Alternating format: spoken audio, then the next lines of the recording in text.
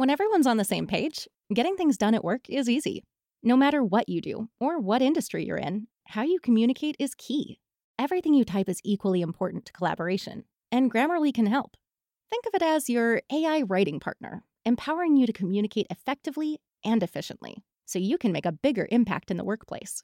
96% of Grammarly users say it helps them craft more impactful writing. And as the gold standard of responsible AI, Grammarly is your secure AI writing partner that allows your team to make their point and move faster. By understanding your writing and context, Grammarly provides relevant, personalized suggestions. And with tone suggestions, you can navigate even the most difficult work conversations. You can also save time from spending hours editing drafts to just seconds with one click. Sign up and download Grammarly for free at grammarly.com/podcast. That's GRAMMARLY.com/podcast. Easier said, done. Welcome to the Mortcast, brought to you by the Blake Street Tavern, the Big House on Blake, and DraftKings Sportsbook, your official sports betting partner of the NFL. Before I get started, I'd like to talk to you about Blanchard Family Wines, located between 18th and 19th and Blake and Wazee in beautiful lower downtown Denver, Colorado. Just a couple blocks away from Coors Field, right in the middle of the dairy block. They're always online at bfwdenver.com. You can pick yourself some of that red Zinfandel that's been finished in whiskey barrels. I had some of that. It's really good. You can also get some of your 2017 Cabernet, which is another recommendation of mine, or the Blake Street Blend. Basically, anything they got is great. So if you want to make it down to the dairy block, you feel safe, go in there. If you're not, go to bfwdenver.com and pick yourself up a bottle. You can get it via delivery, shipment, or you can do curbside pickup. They're always online also on Facebook and Instagram under Blanchard Family Wines. Once again, they're located between 18th and 19th and Blake and Wazee in beautiful lower downtown Denver, Colorado, just a couple blocks away from Coors Field, right in the middle of the dairy block.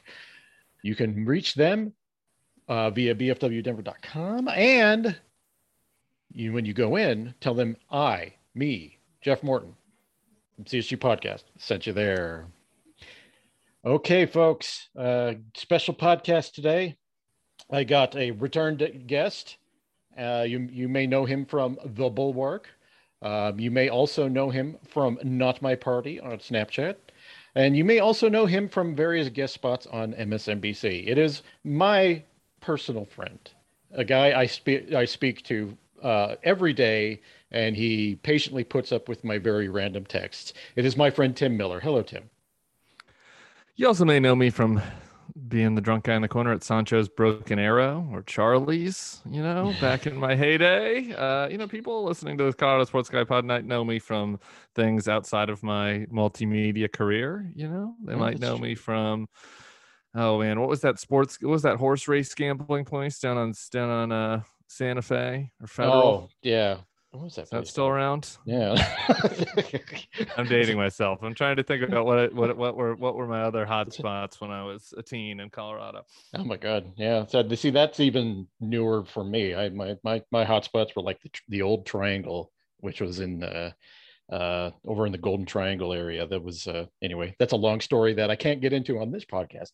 But I there's a lot of news going on here, Tim, and we're going to freeform this because there's a lot of stuff that has happened in the NBA, and we can talk about anything that you want to talk about today. So kind of let's just go back and forth here, and we'll see where the conversation leads us. I guess I'll start us off with basically COVID is rocking the NBA right now, just absolutely rocking it. But it's not only the NBA, the NFL's getting hit with it, the NHL's getting hit with it. It's decimating the professional sports leagues right now. Just on a base surface, what is your thoughts about what's going on?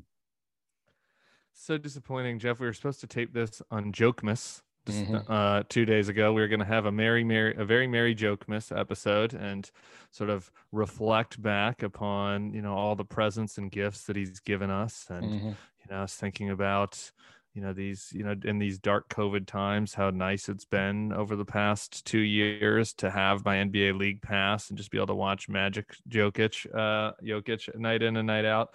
And here we go. We push it forward 2 days, and we're back into the depression of our COVID reality, and the Merry Jokemas has can I push this metaphor to an annoying length, like the Omicron Grinch has taken a dump on our Merry Jokemas.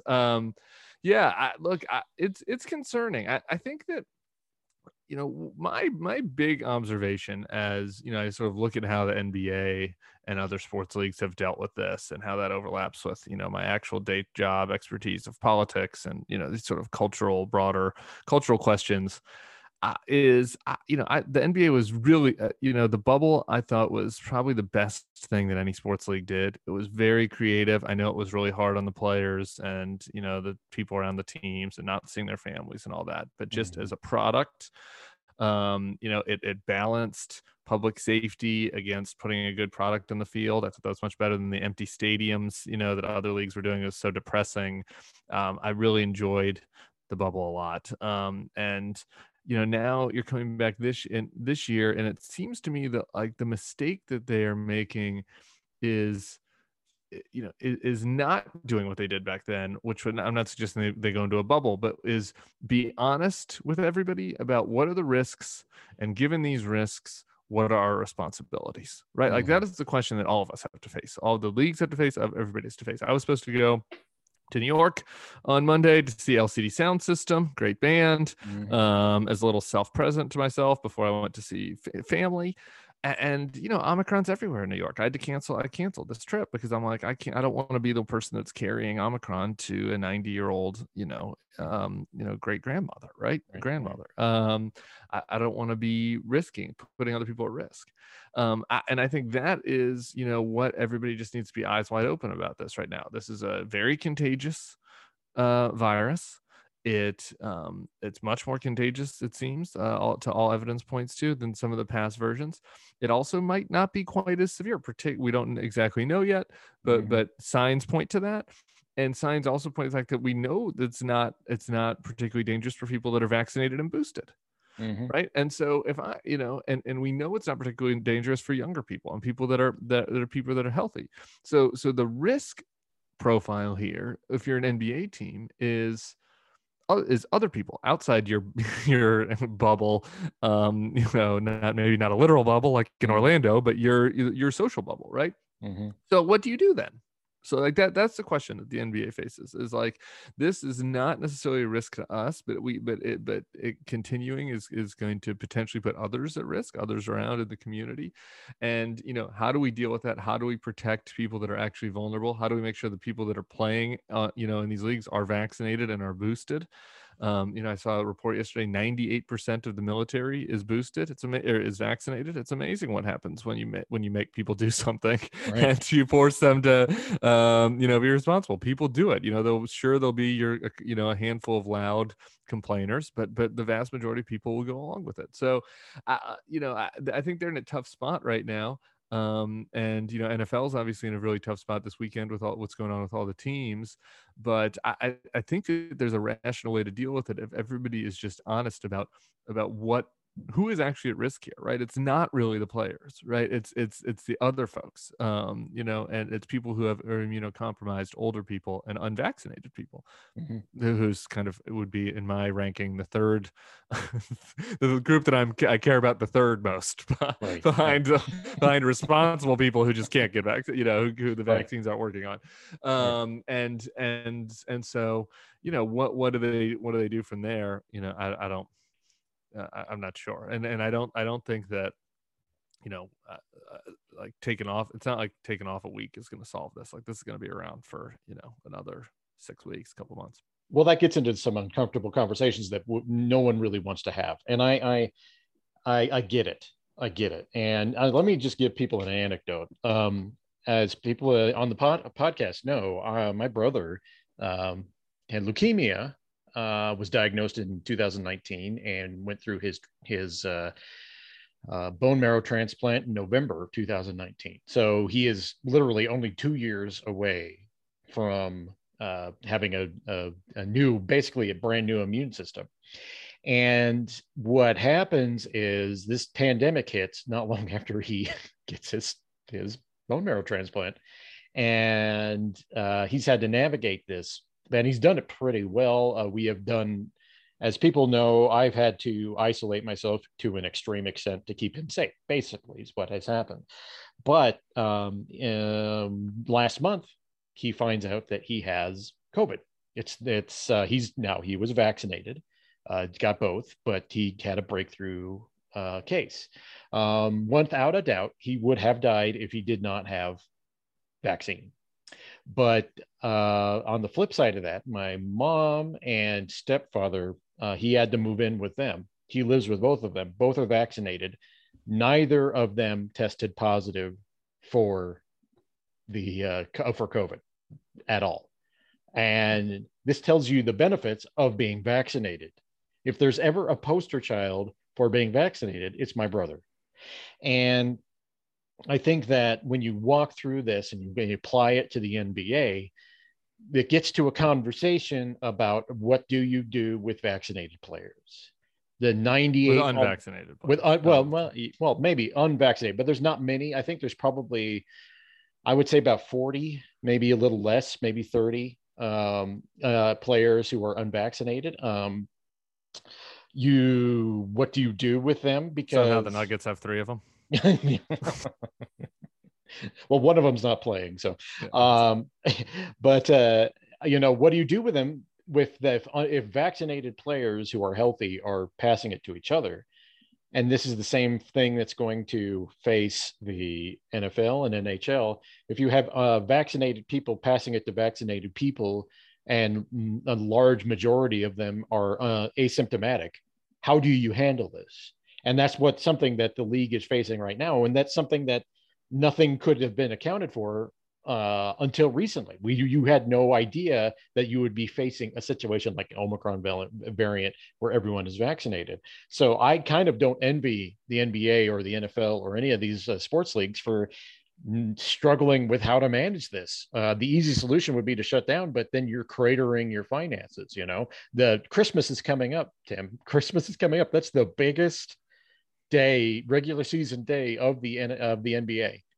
And some of these stars might be in protocol then. Yeah, it's tough. Right. I don't know. Here's my thing, and I don't think that there's any right answer, and I hate how polarized our COVID kind of conversations have become, because it's not, the answer is not socially distant forever and triple mask and get all the vaccines, and it's not the opposite, don't get vaccinated and talk about how like Bill Gates is tracking you, and talk about how the mask is like a Nazi slave mask. Like neither of those are the answer, right? So how do you balance this? Like how do you find it? And I think that Polis has done a good job with this. He's been a little bit I think more forward, aggressive in reining back some of the mandates than some of the other Democratic governors have.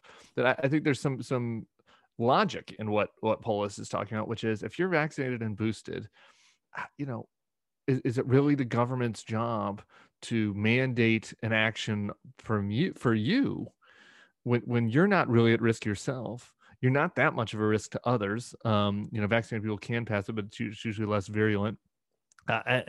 So there's some logic to that. Like eventually we have to start to figure out how to live with this, unfortunately, because we didn't kill it at the start when there was potentially an opportunity. So that, to me, how do you translate that to the NBA? Like for me, it's like, I don't know. I mean, should vaccinated and boosted NBA players really be being tested every day? Yeah. Like who are they a risk to? I mean, they all have social responsibilities and personal responsibilities. They shouldn't be probably, doling out soup at the old folks home or something after the game. Right. And I'm sure some of them have, like you do, immunocompromised people in their families, and there are other responsibilities that people have. But, I feel like the NBA, these sports leagues can be able to move forward, should be able to move forward having an honest conversation that's like, hey, if you're vaccinated and boosted, you've done your job, right? If you're choosing not to be, then then they're going to have to deal with those players in a different way. And so, I think that then the question is, what's the fans, like, do you need does there need to be a distance ratio around the court again? How they didn't have the first few rows for a while last year, like are the other things that need to go in from there? That seems like the logical solution to me at this point, unless we learn something more about this variant where vaccinated people are at risk, beyond a few breakthrough cases among older folks or immunocompromised folks. Well, that seems like the way forward to me. Well, it's interesting because I think well, I was reading a couple people who are Howard Foreman's one of them on Twitter. Yeah. They're really following this. It seems like that wave in South Africa is on the way down now, Yeah. and it's not to get too into amateur, and this is armchair epidemiology, so I am not going to be able, I'm not a doctor, so don't follow my advice. We literally booked this to discuss the trade deadline and the Nuggets, and here we are 10 minutes in doing armchair epidemiology talking about the South African variant. But anyway, right, go ahead. Yeah, here it is.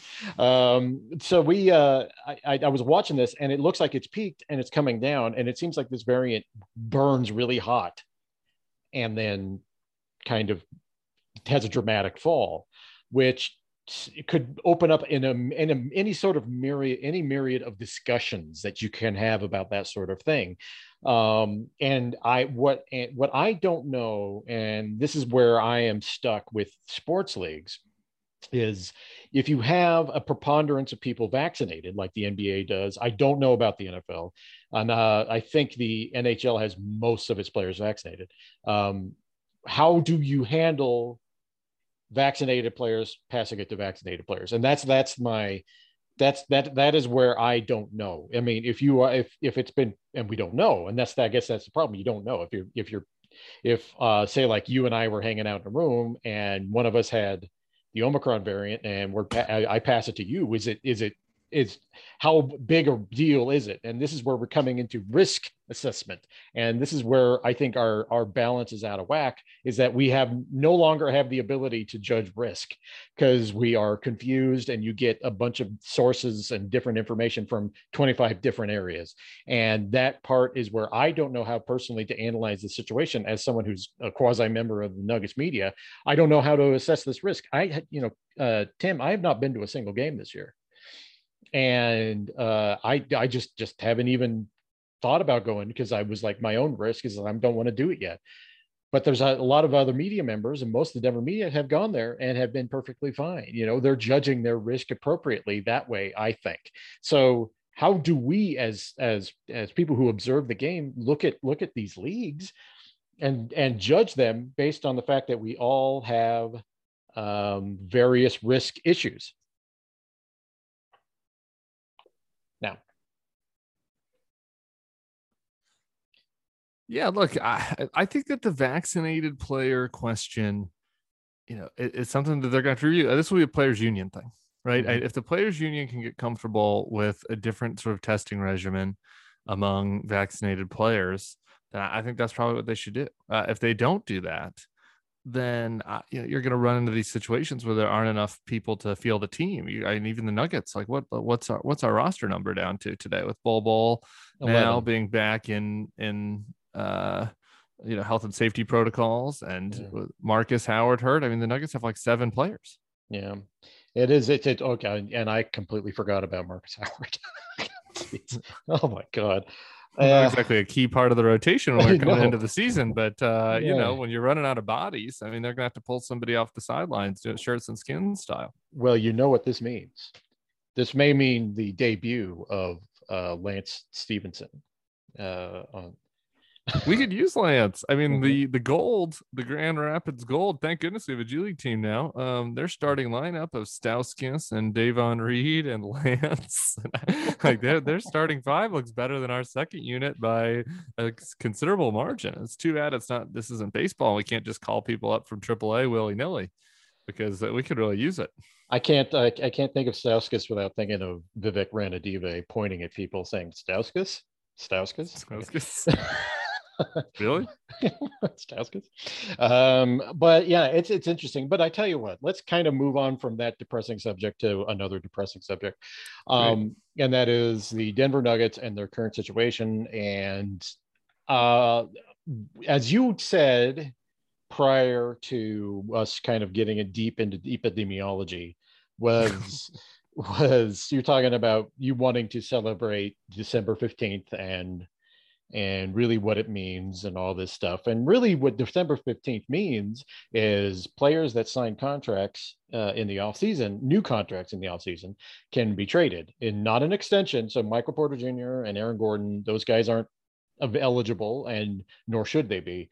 But these are guys like Jeff Green, people who signed specifically contracts in this offseason can be traded. So I've been trying to rack my brain to think of something that could help the Nuggets, and I just don't see the contracts there for the Nuggets to make some sort of deal to boost their team as is right now. Yeah, they're in a bad situation, Jeff. It's kind of depressing, and so hopefully we can carve out a little bit of time to just to do the happy Jokic talk. But the roster construction coming to the year, I was concerned about it. We were concerned about it on text. I mean, Tim and those guys have been great.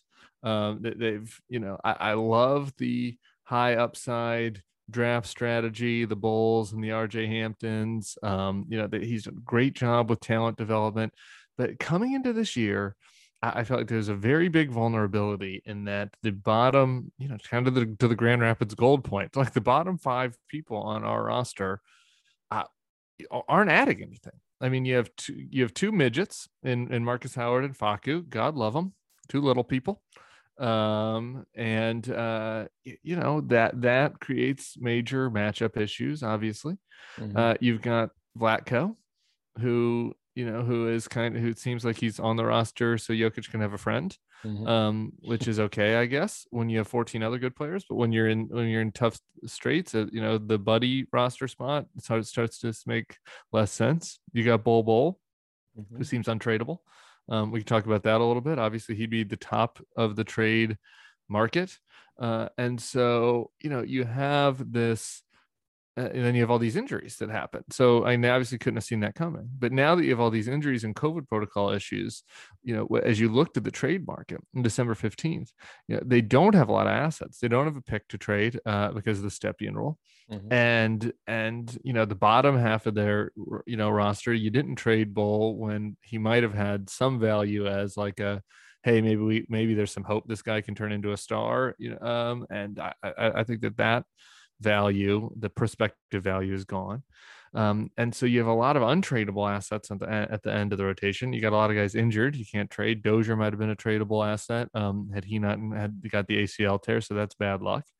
And so and then Facu, there's kind of a sense that if you bring somebody over, from overseas like that, he chose this team, that it's kind of a dick move to trade him. And I don't know that his value is going to be that great anyway. So, you don't have a lot of options to bring in people. JaMychal, I guess, is tradable, but he has a no trade clause, so he could waive. And then you get down to like trading Bol and a 2nd round pick or something. It's like, what are you going to get for that? Not anything that's going to solve their rotation problems. So they've got real needs on the wing, and with a backup 5. And so anything, even getting a bottom of the barrel backup wing or backup 5, in exchange for Bol in a 2nd or something, the DNVR boys were throwing out Kenrich Williams or, somebody like that. That's just, a 6'7" switchable wing, or, I wish we could go back to Isaiah Hartenstein, you just like something like that would help. But like, that's what you're talking about here. There's nothing that's going to save, the broader roster construction issues at this deadline. I'm going to piss people off right now, but I say this.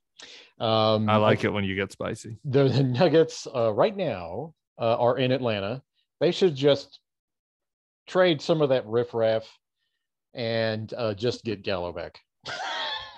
No, I thought you were going to say Cam Reddish. There's been some talk that Cam Reddish is Atlanta has like an opposite problem of us with like too many people, right? Gallo might be tradable, and they've got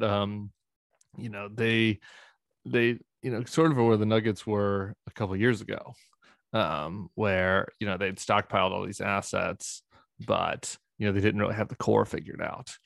And, you got Collins and Trae Young, but then you have, just a ton of other people that sort of demand the ball and demand minutes. And it just doesn't feel like it's working right now as a roster. We'll see tonight how they look against the, Jokic and the Grand Rapids Gold. But Reddish or Gallo that doesn't piss me off. Reddish or Gallo would make a lot of sense on this team. But what for who, I guess? And could you get JaMychal? Would you want to go to Atlanta? That's right. And unless you're trading Will Barton, which I don't think makes sense. But we could talk about that. But unless you're Mhm. trading Barton, Jermichael's the only person with a salary. What's he making? 8 million, or was it 4? Eight, 8, million. 8. That's the only salary number that's significant enough to bring back. I don't have my trade machine up, but to bring back a Gallo or a Reddish. I think it would take the greens basically. So I think Jeff's making 5 or 6 this year, and Gallo's making 20, right around there. So you would need probably one more, like trade Bull or something like that, and Bull's only making, I think he's only making 500,000. He's not making anything. So I mean, but I mean, You look, can't do that. Then you have no, we have no backup bigs.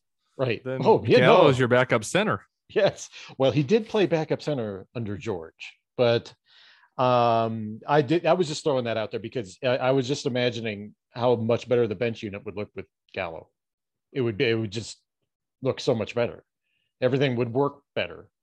And I'm going to just say this right now: the Nuggets miss Plum Dog.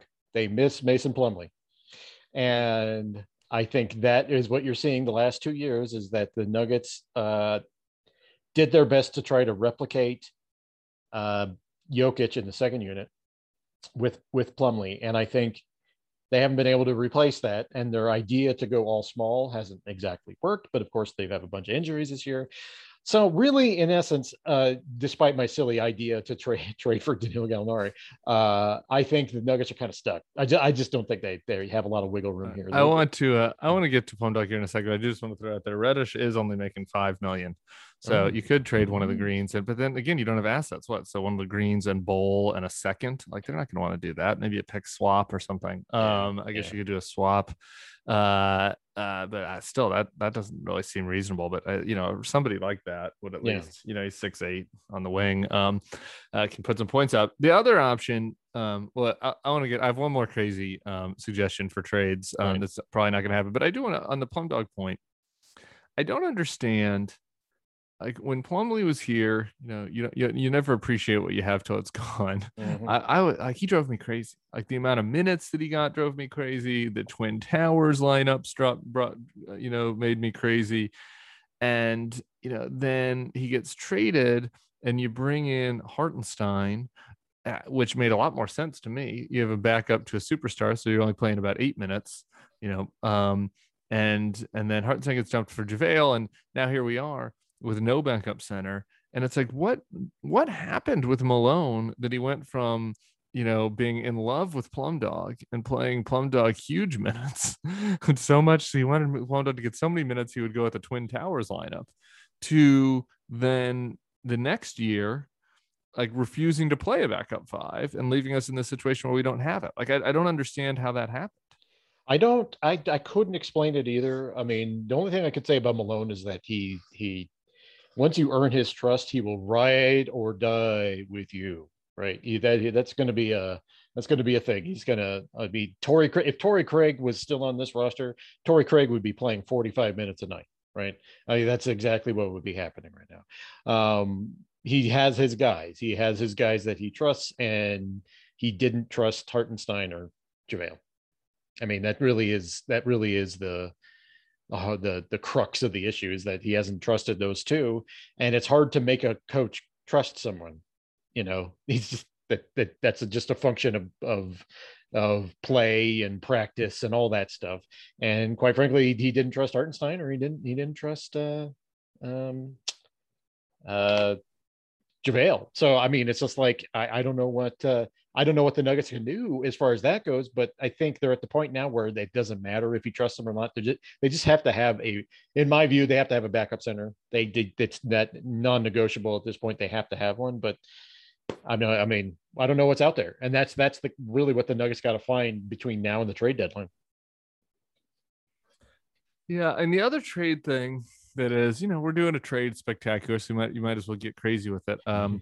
You'd hate to trade Mr. Nugget, but Monte is tradable, and he has a sal, and he's on a friendly deal, so you don't want to trade him necessarily. The problem with that is then you're then you're stuck with Facu. And this is just how much of a hard, rock and a hard place they're in with the roster construction, with the back part of the roster. Because, in a different environment, right? If Jamal was healthy, but even if Jamal's healthy, then you have Facu as your other point guard, right? Like, even if you had like a bottom of the barrel 6'3", whatever, Tyus Jones or something sitting back there, you could feel like, okay, well, when Jamal comes back, this might work, right? But without anybody else to be able to plug in, it doesn't, that doesn't really seem like an option, right? Like you have, I mean, not that I'm, I love Monte. Not that I'm trying to run him out of town, but it's just like when you look at the roster and think about assets,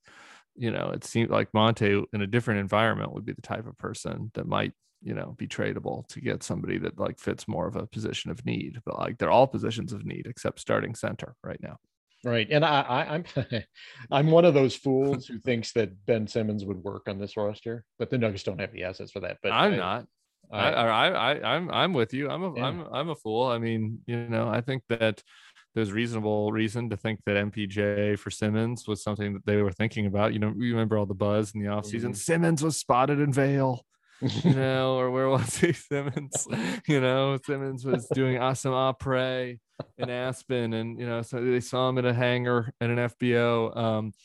And I think there was some thought that MPJ for Simmons. I don't know what the MPJ's value at this point is hard to measure. But I agree with that. The problem is, with Aaron Gordon, it's a little bit duplicative of having two kind of wings that can't, that aren't particularly proficient from three in Aaron's case, and like literally can't shoot in Ben Simmons's case. But I mean, at this point you have Jamal and Gordon and Jokic. So it's like who fits around those guys, the best. And like clearly, what they need is more length and more shooting. Is there anybody that fits that bill with the assets that they have? I just don't think so. Right. I mean, I think that you can just get sort of a down market version of that. Which is how you get into Kendrick Williams territory. Well, and look at it this way: the Nuggets, if they're quote unquote assets that they can trade, they're not even eligible to be traded until this next offseason. Right. So if any sort of moves are going to be made, sort of altering moves for the team, I would suggest that it probably would be this offseason and not during the year. Do you want to fantasize with me for a second? Can we play like NBA 2K21 Bill Simmons, like crazy trade, fantasy for a second? Let's do it. Okay. New Orleans. You know where I'm going with this? New Orleans re-signed Zion to the full Supermax. Ooh. So they're sitting on the same Supermax injured player anvil that we're sitting on, and we just trade. Just a straight trade. It's like, you guys take your chances with MPJ's back. We'll take our chances with Zion's eating. Oh, wow, man, that would be interesting because both of them have injuries that are big red flags for the types of players they are. Right. So that would be like trading that for, that would be interesting. I mean, it interesting thing about you suggesting that was trade deadline 2000, last year. I think there was a moment where the Pelicans would have definitely wanted Michael Porter Jr. Maybe not the trade deadline last year, but the year before, during the suspended season, they would have definitely wanted the Nuggets to trade for include Michael Porter Jr. in that, but that would have been about Drew Holiday, who would look fantastic on this roster, by the way. But there was a moment in time where that was something that was floated out there in the NBA universe as something that the Pelicans were running. Now, I mean, I don't know. It would take Zion signing a contract, and I don't know what's up with him other than he's eating and not getting better. That's the only thing I can say about him. I mean, he hasn't even played a full season. I wonder who's played more games between MPJ and Zion. Zion has played, I think, 80 games total. 84, I think. Yeah. How many games has Michael Porter Jr. played? Right around that. I think about 90. Man. And that's not I'm including just telling playoffs. that looks like 100 and 110. So Porter's got him by about half a season. Yeah, I mean, 2 damaged assets. I don't know. Dream with me here. I don't think that's gonna happen. I think the reality is that they are gonna do everything possible to dump Bol and a second round pick for some, bottom basement, backup 5 or backup wing, and that'll probably be the end of the show. I mean, do you think and that might not even happen because Bol, they might not find anybody willing to do that. We'll say, like, if we're talking Bill Simmons, crazy trade territory, we need to include the Celtics, and we need to mention that Danny Ainge really wanted a player that no one had ever thought the Celtics were ever interested in. So, like we could have to include, let's see, saying Simmons says, they really wanted De'Aaron Fox or something like that. But speaking of that, that just to throwing it out there, the Sacramento Kings have a lot of tradable pieces on their roster, and I always look to them to see, like, a Harrison Barnes or a Buddy Hield. Those two I always kind of look to as, like, maybe a potential for something in the future. But as of now, as of like during this season, I just don't think the Nuggets have what it takes to do it right now. Okay, I've got a crazy Kings one for you. Okay. Are you ready? Yeah. He might be currently injured. Only 13 games played for this former star. On an $8 million deal, so we could put together the money for him. Could be a backup center. Are you ready? Are you with me? Marvin Bagley Jr. Oh yeah, I was thinking about that. I knew you were going to say Bagley. Marvin Bagley Jr. I mean, he'd be better than our current backup 5, right? Former number 3 pick Marvin Bagley. I mean, he would have to be better than our current backup 5. That is a gettable deal. Yeah. Contract. Is he injured? No, he was. Is he just getting? He's only played 13 games this year. Is he getting like clean DNP'd? Yeah. Was he getting DNP'd by Luke? The organization decided to DNP him. That was an organizational decision from what I understand, which is interesting for the 3rd pick in the draft. Like, the way to go, Sacramento. But okay, well, I don't know. Is JaMychal willing to go to Sacramento? Nice weather in Sacramento. I don't know. Interesting. By the way, is JaMychal still injured? Is he still out? I don't know. I've not seen the injury report for tonight's game, but I'm gonna have to look that up while we talk. But yeah, I my thing is, like, there's a lot of different ways you can go with potential trades and all that stuff. But the Nuggets have very specific needs in areas where injured players reside.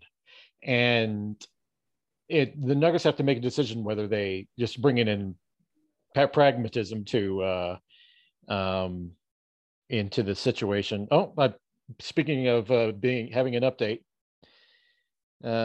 just got this from the Nuggets just now. Nuggets guard Marcus Howard suffered a sprained left knee in the 4th quarter of Denver's home game Wednesday night. He'll be reevaluated in 6 weeks, so that means he's going to be out for the foreseeable future, to use a Michael Malone parlance.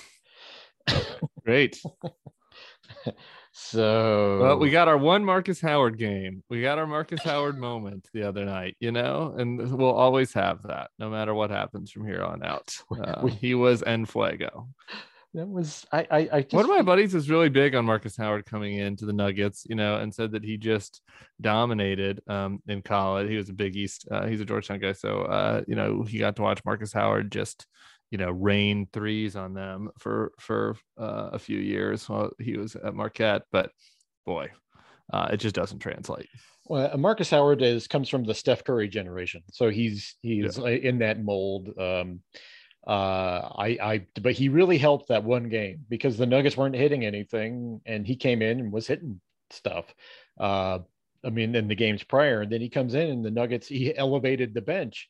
So I mean, just another thing that's gets gone down. It's at this point, it's biblical what's happening happening to the Nuggets this year. So at this point, I'm like, whatever, because I got to credit you for putting me on a less cynical path. So, Oh, really? That yes. I very rarely hear that from people. I was called Rain Cloud on my political campaign. So please, what did I do to get you on the straight and narrow? Well, first of all, Tim, you can't. My nickname when I was a teenager was Eeyore. So okay, you can't. Well, I was the rain cloud on top of your Eeyore, just Yeah, sort of keeping you wet. This is oh my god, this is why we get along so well.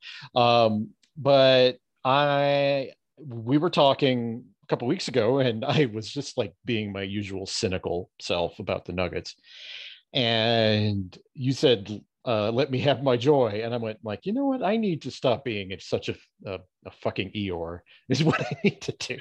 Because that's just like, no one wants to hear that shit. So I've made a point since that point to like be maybe not more positive, but not be such a rain on everyone's parade guy. It's hard to do the long-term Nugget stuff because it was just like the moment, the excitement of the moment, of that Clippers game where everything was clicking last year with the big four. And you're like, man, these guys, this could be a championship team. To where they're at now has been painful. But, my point in that about taking my joy away is that the Nuggets, thank the Lord for League Pass. We've been going through our COVID times, as we discussed, and, just having that 2 or 3 nights a week and just being able to watch Jokic has really been like so pleasant and such a nice escape, which is what sports is about, right? It's about camaraderie and and it's been the frustrating part about sports recently, about how it's been a reminder of all the things that are bothering us in the rest of society, rather than this entertainment, this escape, which it is as in its purest form. And Jokic has just been that. I the day that MPJ went down, or they announced it, I was messaging my brother and I said, man, this season is just a slog. Like it's going to be a slog. It's not that fun. All our guys are hurt. Like besides Bones, there's not a lot of fresh blood to get excited about. It's not like a bad young team, but you're excited to watch the guys grow. It just felt like it was going to be one of those slog transition years. And the night I sent that to him was, I believe the Jokic and the Heat game. Where Jokic gets kicked out for steamrolling Morris Brother B, and what a fun game that was. Jokic carrying the team, Jokic then sort of letting out this passion, this energy, that was so entertaining. And then this run through the road trip, kind of beginning at that game through, well, I guess through the T-Wolves game the other night, which wasn't very fun. He has just been unbelievable. A level of dominance that, I can't quite remember, like at a sustained level for somebody that I'm rooting for watching game in, game out. I mean, obviously, you have your Jordans and your LeBrons, but I didn't, I didn't get to have this really with the Broncos. I moved to Denver late in the Elway career, so I got to enjoy the 2 Super Bowls, and I was young in Denver, but I had not had somebody that I was able to follow. They came to my team. I watched them grow, watch them succeed, and what Jokic has been doing has just been video game-esque. You can just sense the ball's going to go in. When he shoots it, you can just sense with his form. When you see him and you see somebody open on the other side of the court, even if he isn't looking that way, Jokic sees it too, and he's about to hit him. Yeah. I mean, it's really been just so pleasant, and I've kind of tried to, really appreciate that and focus on that little gift that we've had during this season that otherwise might have been pretty painful. Well, it's interesting, and I'm glad you brought up the Jokic thing, because I got a little thing that I want us to do here at this segment of the podcast. But Jokic, it's interesting because I've watched the Nuggets since 1987. Okay, I was 9 years old when I started watching the Nuggets in earnest. That was their 54-win season. Alex English, that was basically the tail end of his prime. I wasn't even prime. That was the tail end of English period at that point in time. and it was a, something that set me on my journey for watching the Nuggets for the rest. The Nuggets have always been my number one team. The Broncos have been number two. I was spoiled in a sense that I watched John Elway throughout his entire career with Denver. But Jokic is the first player in Nuggets history that I can look at and say he's the guy that gives you a chance whenever he plays.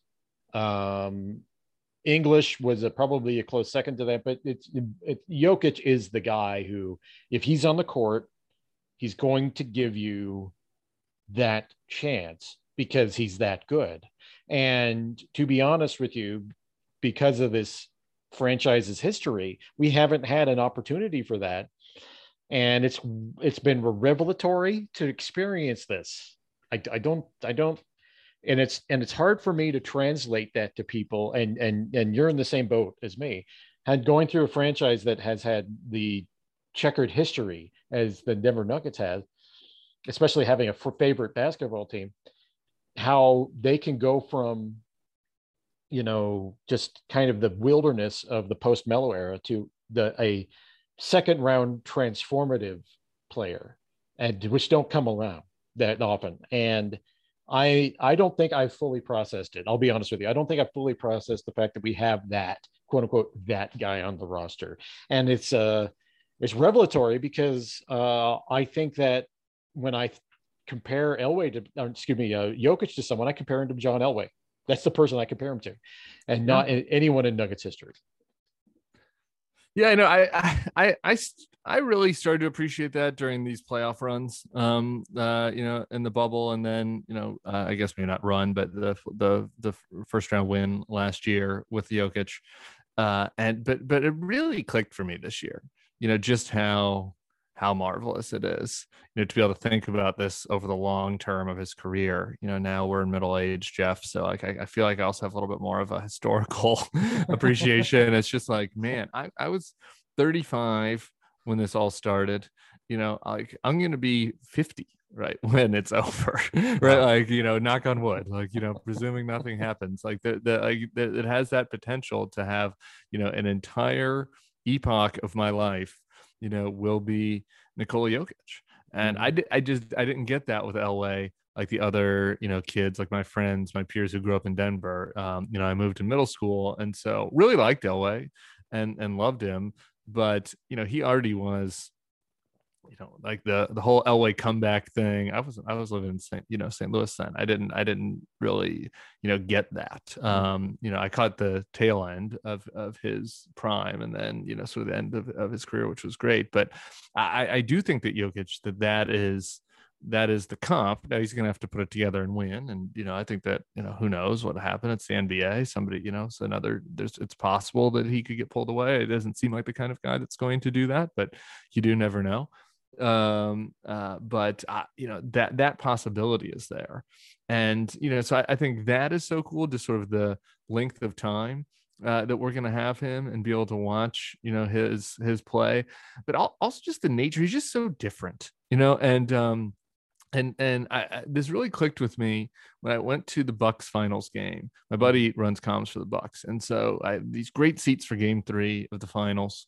Was right behind the Suns bench. Was getting in Devin Booker's grill a little bit, pretending to be a Bucks fan. And I'm watching these guys, and I feel like after spending a year and a half of not going to games and just watching Jokic 3 nights a week, I forgot that not everybody has NBA 2K21 level precision on everything that they do. And Jokic is just walking up the floor in flip flops, and at the high level speed that these athletes are moving at, he is pure precision in almost every action. 97% of his actions during a game. He gets a little tired, he gets a little frustrated from time to time, but 97%, he's doing exactly what your 2K21 dude would do if you're pressing the right buttons. And it's really, it's artistic. It feels almost like Elway is a comp, but also seeing a great band at its prime or a great artist at its prime. Right. What Jokic just does been phenomenal. And I just this sort of moment, this Jokic Yoke-Miss anniversary, like it reminded me, because to your point about being a long-term Nuggets fan, I came like Jalen Rose era in the 90s, so I was a little later than you. But you lived through Melo, and then you have those first round losses every year, and that team starts to, it just the joy gets sucked out of that team at the end of the Melo era. And then, I'm getting busy in my career, and we go into the post Melo era, and I did love that 12-13 team. But then you get into 14, and they win 30 games, and 15, 15 they win 30 games. And so I just had stepped away from like watching the Nuggets every possible minute, and was monitoring it more as a normal fan rather than as obsessive fan. And that was when my brother said to me, he's like, no, like this season, in the 16 season, he's like, this guy that's the Jokic that's coming off the bench, like you just have to, like, you got to get your NBA League Pass and watch just for like the 18 minutes that Jokic is playing. And then like right at the time when I did that around Christmas that year, he got me that as my present. It's like, oh wait, he's starting now. And that, I just remember that spring, I was depressed about Trump winning, was depressed about life, and I was like, the 3 nights a week I get Nikola Jokic starting, and so that, like, that little 5-year arc from then to now has really been, I think, better than any of my other sports half decade jaunts of any of my other teams, even though they haven't won it yet. Well, you bring up, and that's something that the DNVR podcast guys were talking about, the 5-year stretch. I'm partial to 2008 to 2013 because, as frustrating as it was also really interesting. And I don't think we've ever seen a stretch of basketball like that in Nuggets history. But this stretch from 2016, unfortunately for me, came when I had just gone through the Brian Shaw years and the first year of Malone, and everything was just chaotic around the team. And I think what I'm trying to do now, and looking back on it, is appreciate it more, and is appreciate what I've witnessed more than I have. And because I was greatly influenced by this, just the fucking chaos that was happening when George Karl was fired all the way through the first year of Malone. And I think that unfortunately jaded a lot of my perspective on the early years of Jokic, when I should have been a little more appreciative. And I think, and quite frankly, looking back on it now, December 15th, 2016 was a great moment. It was a great moment in franchise history, and it was a transformative moment in franchise history. And I think that there will be probably Ringer documentaries done on Jokic coming in 2016 and how it affected the franchise. And I think we all need to sit back and appreciate just how special it has been to watch him in action. I've been covering the Nuggets as someone who's been writing since 2008, or 2009. I have seen every iteration that you could possibly see of this Nuggets team, and this is special. This is what the only thing I could term as, even with a struggling year this year and the injuries, it's still special. And I think everyone who's listening to this and has been watching the Nuggets when they can, it means something. And hold on to these years, because players like Jokic don't come around that often. I'm with you on all that. I want to step back, and I need to object a little bit to your 10-year or your 5-year run window, because you could have maybe sold me on 03 to 08. Now I really did like the 13 team. But like Melo arriving through that losing Western Conference chance, so I guess it'd be 04 to 09 to the losing Western Conference Finals against the Lakers. Like, that was a fun run. But some of those years in between then and when it really started clicking for the Gallo squad, when Melo demanded the trade, I don't know. Maybe I'm projecting my own malaise onto the team, and you were able to enjoy it from a different perspective than I had. But like some of those years were I would eliminate that from the peak window because of those in between years between 9 and 13. That would the 2012 series against the Lakers was one of my favorite Sun Nuggets series I ever watched, even though the outcome was terrible. But when the that was the JaVale McGee game in Game 5. That was the, Ty Lawson going nuts in Game 6. I mean, that was the closest I've seen to that atmosphere that I saw in the '94. That's the closest I've seen to that, even including the Western Conference Finals run. That building at Pepsi Center at the time was as loud as I've ever heard it. It was insane. Game 6, it was nuts, absolutely nuts. And I tell you what, if the NBA didn't plan on Ron Artest coming back, or excuse me, Metta World Peace coming back for Game 7, the Nuggets would have won that series. I'm convinced of that, but whatever. Huh. It's ancient history. Yeah, I felt like I think I maybe didn't have the hope that year. Like the roster just wasn't there. Yeah. I hear you. It was a fun series. I remember the JaVale McGee game, but like that roster was not. It wasn't going anywhere. Yeah. Like that was like Ty Lawson and Aaron Aflalo and JaVale McGee were not going to win the NBA championship. So I don't know. I felt like those earlier years with Iverson and Kenyon and Bill, Billups, and obviously they didn't all overlap, but like those playoff, even though they were all first round losses too, except for the year they went to the Western Conference Finals. I felt like there was this hope. And in sports you need the hope and the pain of defeat, and maybe that didn't feel quite as acute on the JaVale Aflalo year. So I think if you're to talk about my absolute favorite year, I don't think anything until the Nuggets win a championship, nothing will replace '94 for me. But that's because I was a 16-year-old, and I think that it's just it hit that magical nexus of teenager plus something you've never seen before happening. And it's hard for me to translate to people how weird that year was and how the Nuggets almost beat the Jazz in the second round by coming back from 0-3 down. It was just so weird. And Jordan wasn't there. Everyone thought they had a chance, but as far as this, I think the Nuggets winning a championship and would supplant that for me probably. And I hate that that's what it takes for just my own brain. Yeah. But that 94 years just had such an imprint on me that it's hard for me to describe. But I'm thinking there's a lot of kids right now, Tim, that are watching the Nuggets go up, and they will point immediately to the bubble run. They will point immediately to the bubble run and say that is absolutely, that is their 1994. That was just like, wow, I never got to see. I mean, 2-3-1 deficits, all that stuff going to Western Conference Finals. And the bell run was amazing. Yeah.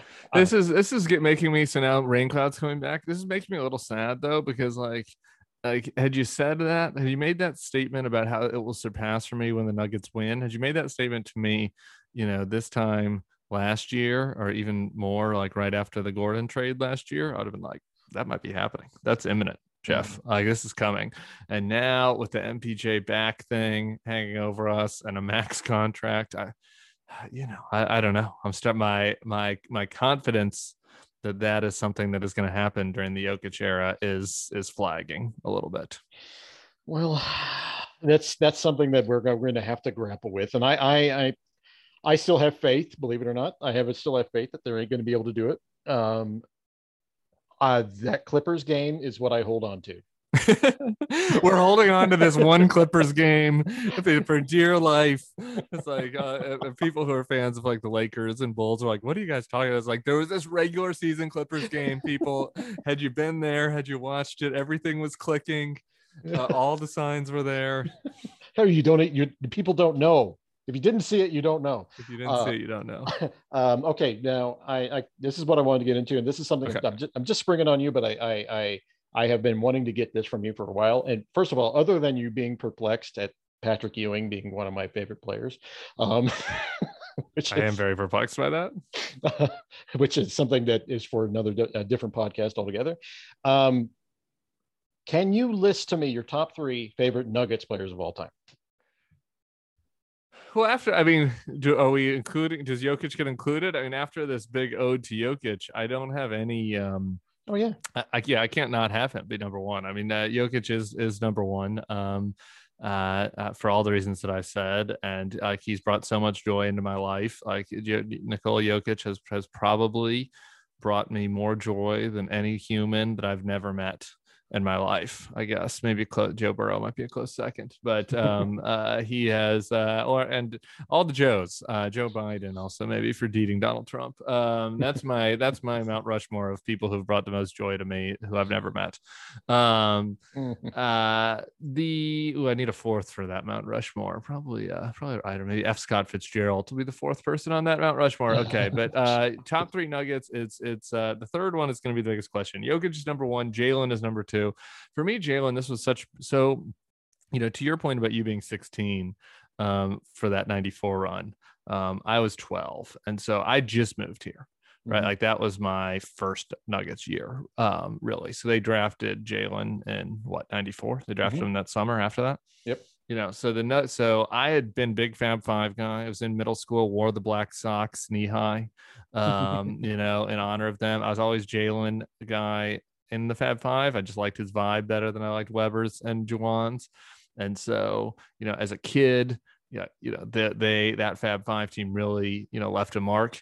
And then I moved to Denver, and then Jalen gets drafted by the Nuggets. So, that was huge for me. And I will, always have a soft spot for Jalen. And I feel like it's unfortunate. I don't feel like he was maximized for what he could have been on the Nuggets. And I liked that he ended up having a nice little run with the Pacers, etc. So Jalen is number two, and I think that there has to be kind of a big drop from there to my number three. Like those two really stand out among the rest, and I want to say. I'm trying to think if I can like come up with a deep cut from like the 95 team, somebody that I really, really liked. But Rogers. Boy, I think it has to be Chauncey. He's a Denver kid, comes back. Really, I think kind of his return really solidified for me my Nuggets fandom at a time when like the NBA was it was potential. I might have been a free agent. So Chauncey's return, that run that he and Melo had, he didn't stab us in the back like Melo. I've got to say that I got to stick with Chauncey as number three. Well, that's a good list, and it's kind of similar in a different way to mine. Everyone who knows me or has listened to this podcast knows who my number one is. I talk about why, and in fact, Ryan Bowen. Ryan's not my favorite, but he's my favorite assistant coach. But Robert Pack. Yeah, hey, Robert Pack, that dunk in Game 3 of the 94. Was that dunk was? I was there. Oh my god, incredible. Oh my god. Anyway, it's LaFonso Ellis, number one by far, leaps and bounds over everyone. It's LaFonso Ellis, and for people, I try to tell people that LaFonso's first 2 years, he was the heart and soul of that team. Kind of like Bobby Jones was the heart and soul of the 70s Nuggets team. That's the very same thing. LaFonso Ellis, he was just the ray of sunshine that permeated that entire squad. And he just was exciting. His dunks were great. He would dunk the ball and hang on the rim with one hand and spin around. And we never saw that in Denver. The Nuggets never had anyone who dunked the ball throughout the entire 80s. Alex English never dunked the ball. He said it hurt his hand. So it's like Thompson.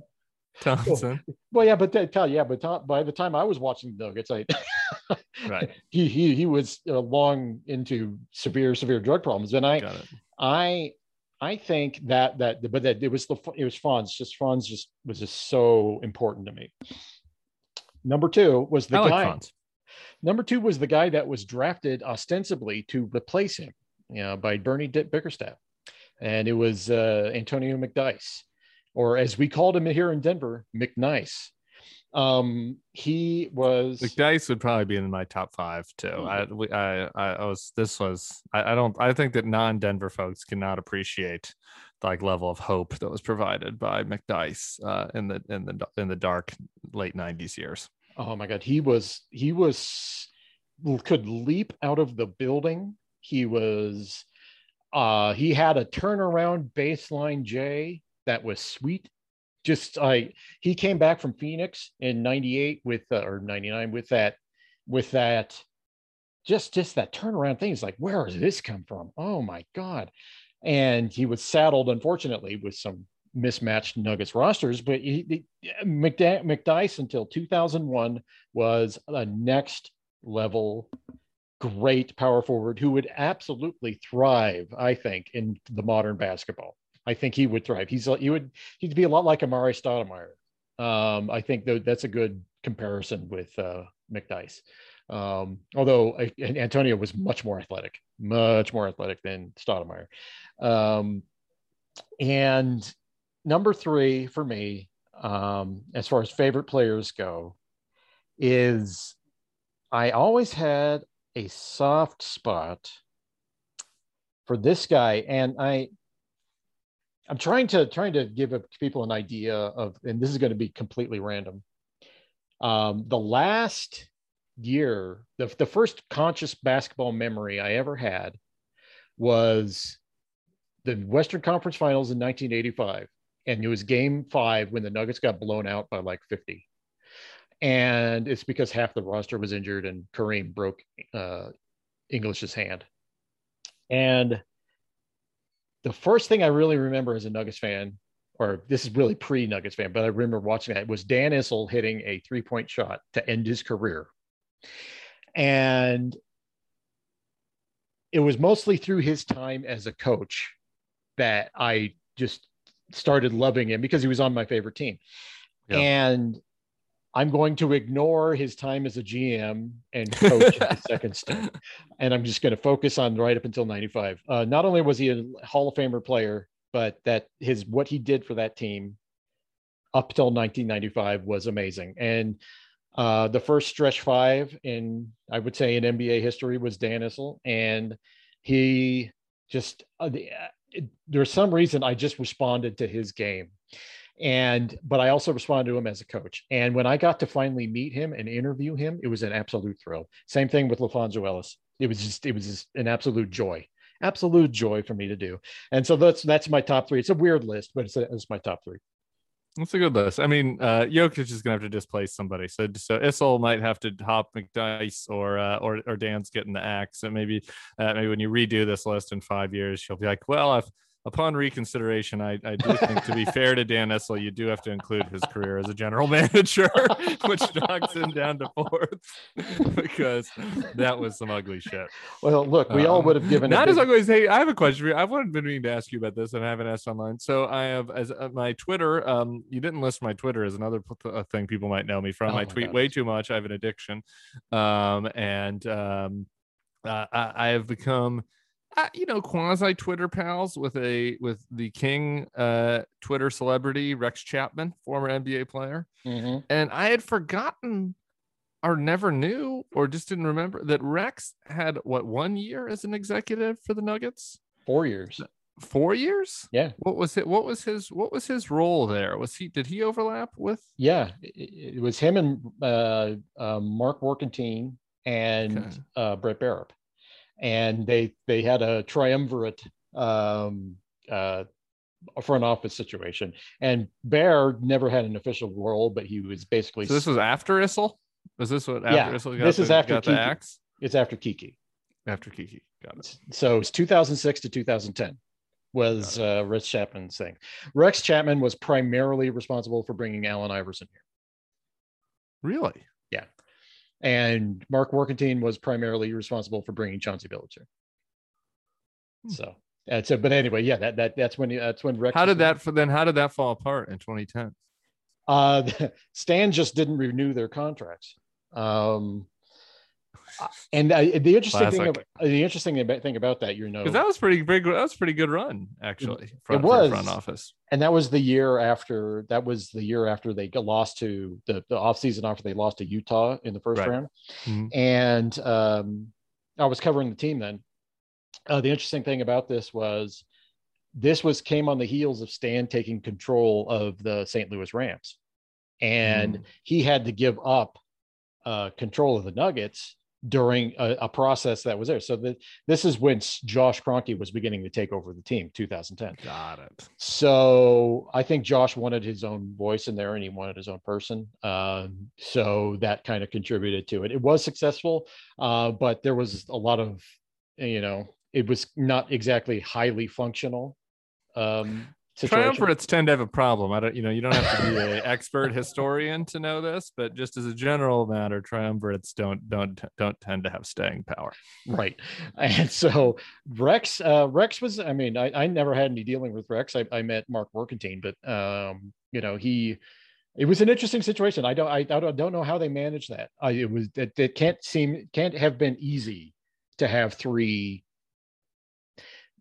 people running a basketball operation and having three big egos like that. I don't know how that would have worked. But yeah, for 4 years, and that was a successful run. 2006 to 2010. Really. A couple of 50 and some big moves, right? To bring in Iverson, that was, say what you want about him, was such a jolt for the franchise, which was I think needed then. And then Billups, obviously was the move that got him, on the cusp of the NBA Finals. If it wasn't for Anthony Carter. Well, I think the Allen Iverson was. Yes, exactly. We had the anniversary of the slap and retreat yesterday or day before. So the brawl in New York that was started with J.R. Smith and. Who was the guy that on New York? I forget. Anyway, that Isaiah that little slap fight. They had the slap and retreat. That's what I always called that. And but the reason Iverson was brought in was because Melo was in a 15-game suspension. So they needed someone, and they got a big someone in Iverson, and that was an interesting 2 years. Where would you put Iverson in the pantheon, Tim? Pretty high, actually, because you just have to, remember the context. And we drafted Melo, so there's some excitement, right? But he's fresh. He's not a freshman. He's not a rookie, but he'd been 2 years? There 3 years, but when Iverson comes in, he's still young, right? And so they hadn't had, I don't think, before Iverson, like a 50, a team that felt, like they were really a potential contender. Right. There was some excitement about Melo, after the doldrums of the Shaw years, you get the Melo, and then Iverson comes in, and, you end up losing the first round all those years. But I think that I remember there just being like an excitement about the Nuggets, with him coming to town that wasn't there before. Right. There was like a wave of excitement. Melo gets drafted. We had this wave of excitement. But it was not really that sustained, and then they bring Iverson in. A lot of casuals are coming into Pepsi Center. I don't know. I think that was, in retrospect, extremely valuable. It's not like that there was like long-term assets that were, lost over it.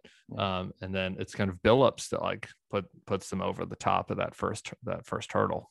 The way I look at Iverson is he's the most striking individual player I've ever seen. He was a force of nature to watch.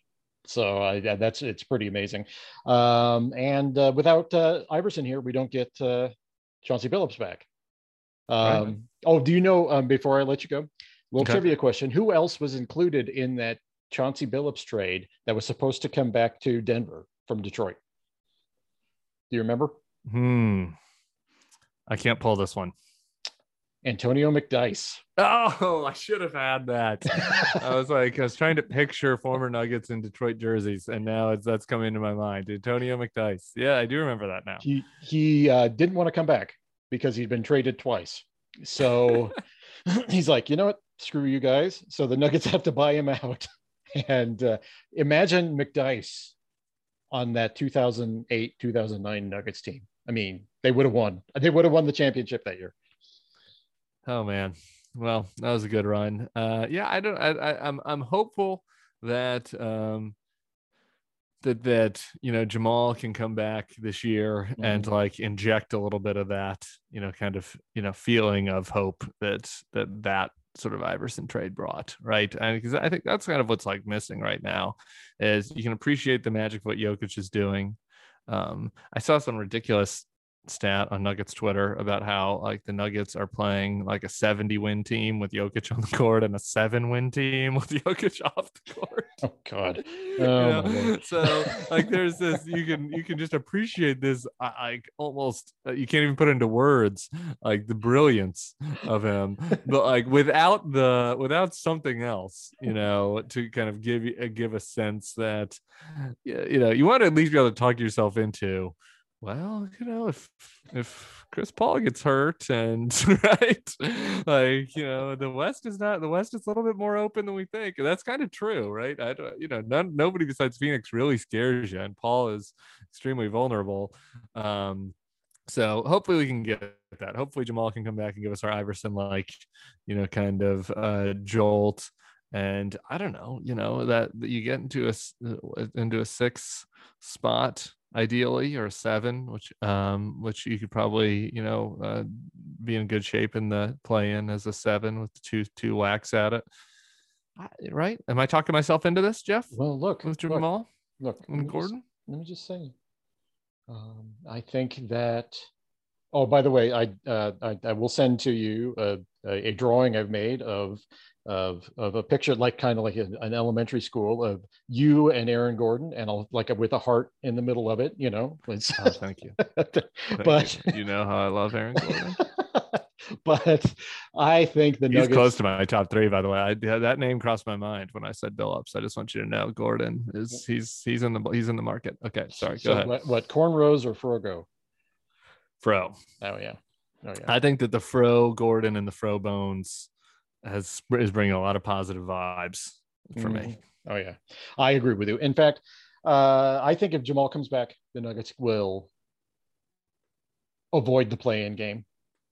And I think when we're looking at the situation right now, honestly, that is a fantastic result considering all their injuries. So I think they can avoid it. And if he comes back looking good, they may make a run. That 2-man. I forgot about the Warriors. You want to avoid the Warriors too, right? So yes. It's like you want to avoid the Warriors and the Suns. Yeah. And so that's tough. Seed. Right. Then you're hoping to get It'll be Utah. You're hoping to get Utah with Jokic and the Grand Rapids Gold playing for another month? Right. 3 months before we get Jamal back. So 5 feels hard to wish for. But so that's really what we're hoping for, is that you kind of can draw an inside straight to getting Utah, or Chris Paul goes down with an injury. Well, I've kept you long enough, Tim. All right. And what I'm going to do is have you give all the locations that people can find you and what you're up to right now. I'm a multimedia content man, Jeff. Okay. Once a week on Thursdays on Snapchat, you can watch Not My Party. If you don't have Snapchat, tell the teen in your life to watch it. It's really aimed for kind of a weekly politics take for teens and young adults who might not be encamped in one of our 2 political tribes and are navigating their way through our weird politics. You can read me at the Bulwark. You can watch my Wheels Off tweets on Twitter at TimODC.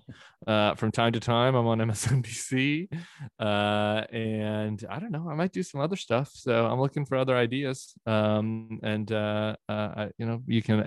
DM me on Twitter if you want, to give me shit about any of my Nuggets takes. Be sure and do that. And most importantly, Tim is my friend, so don't be mean to him. Okay. All right, thank you, Tim. I appreciate you coming on as always, and I may let's do this again at the trade deadline or something like that. And hopefully, we will for sure. We will for sure. Merry Christmas, everybody.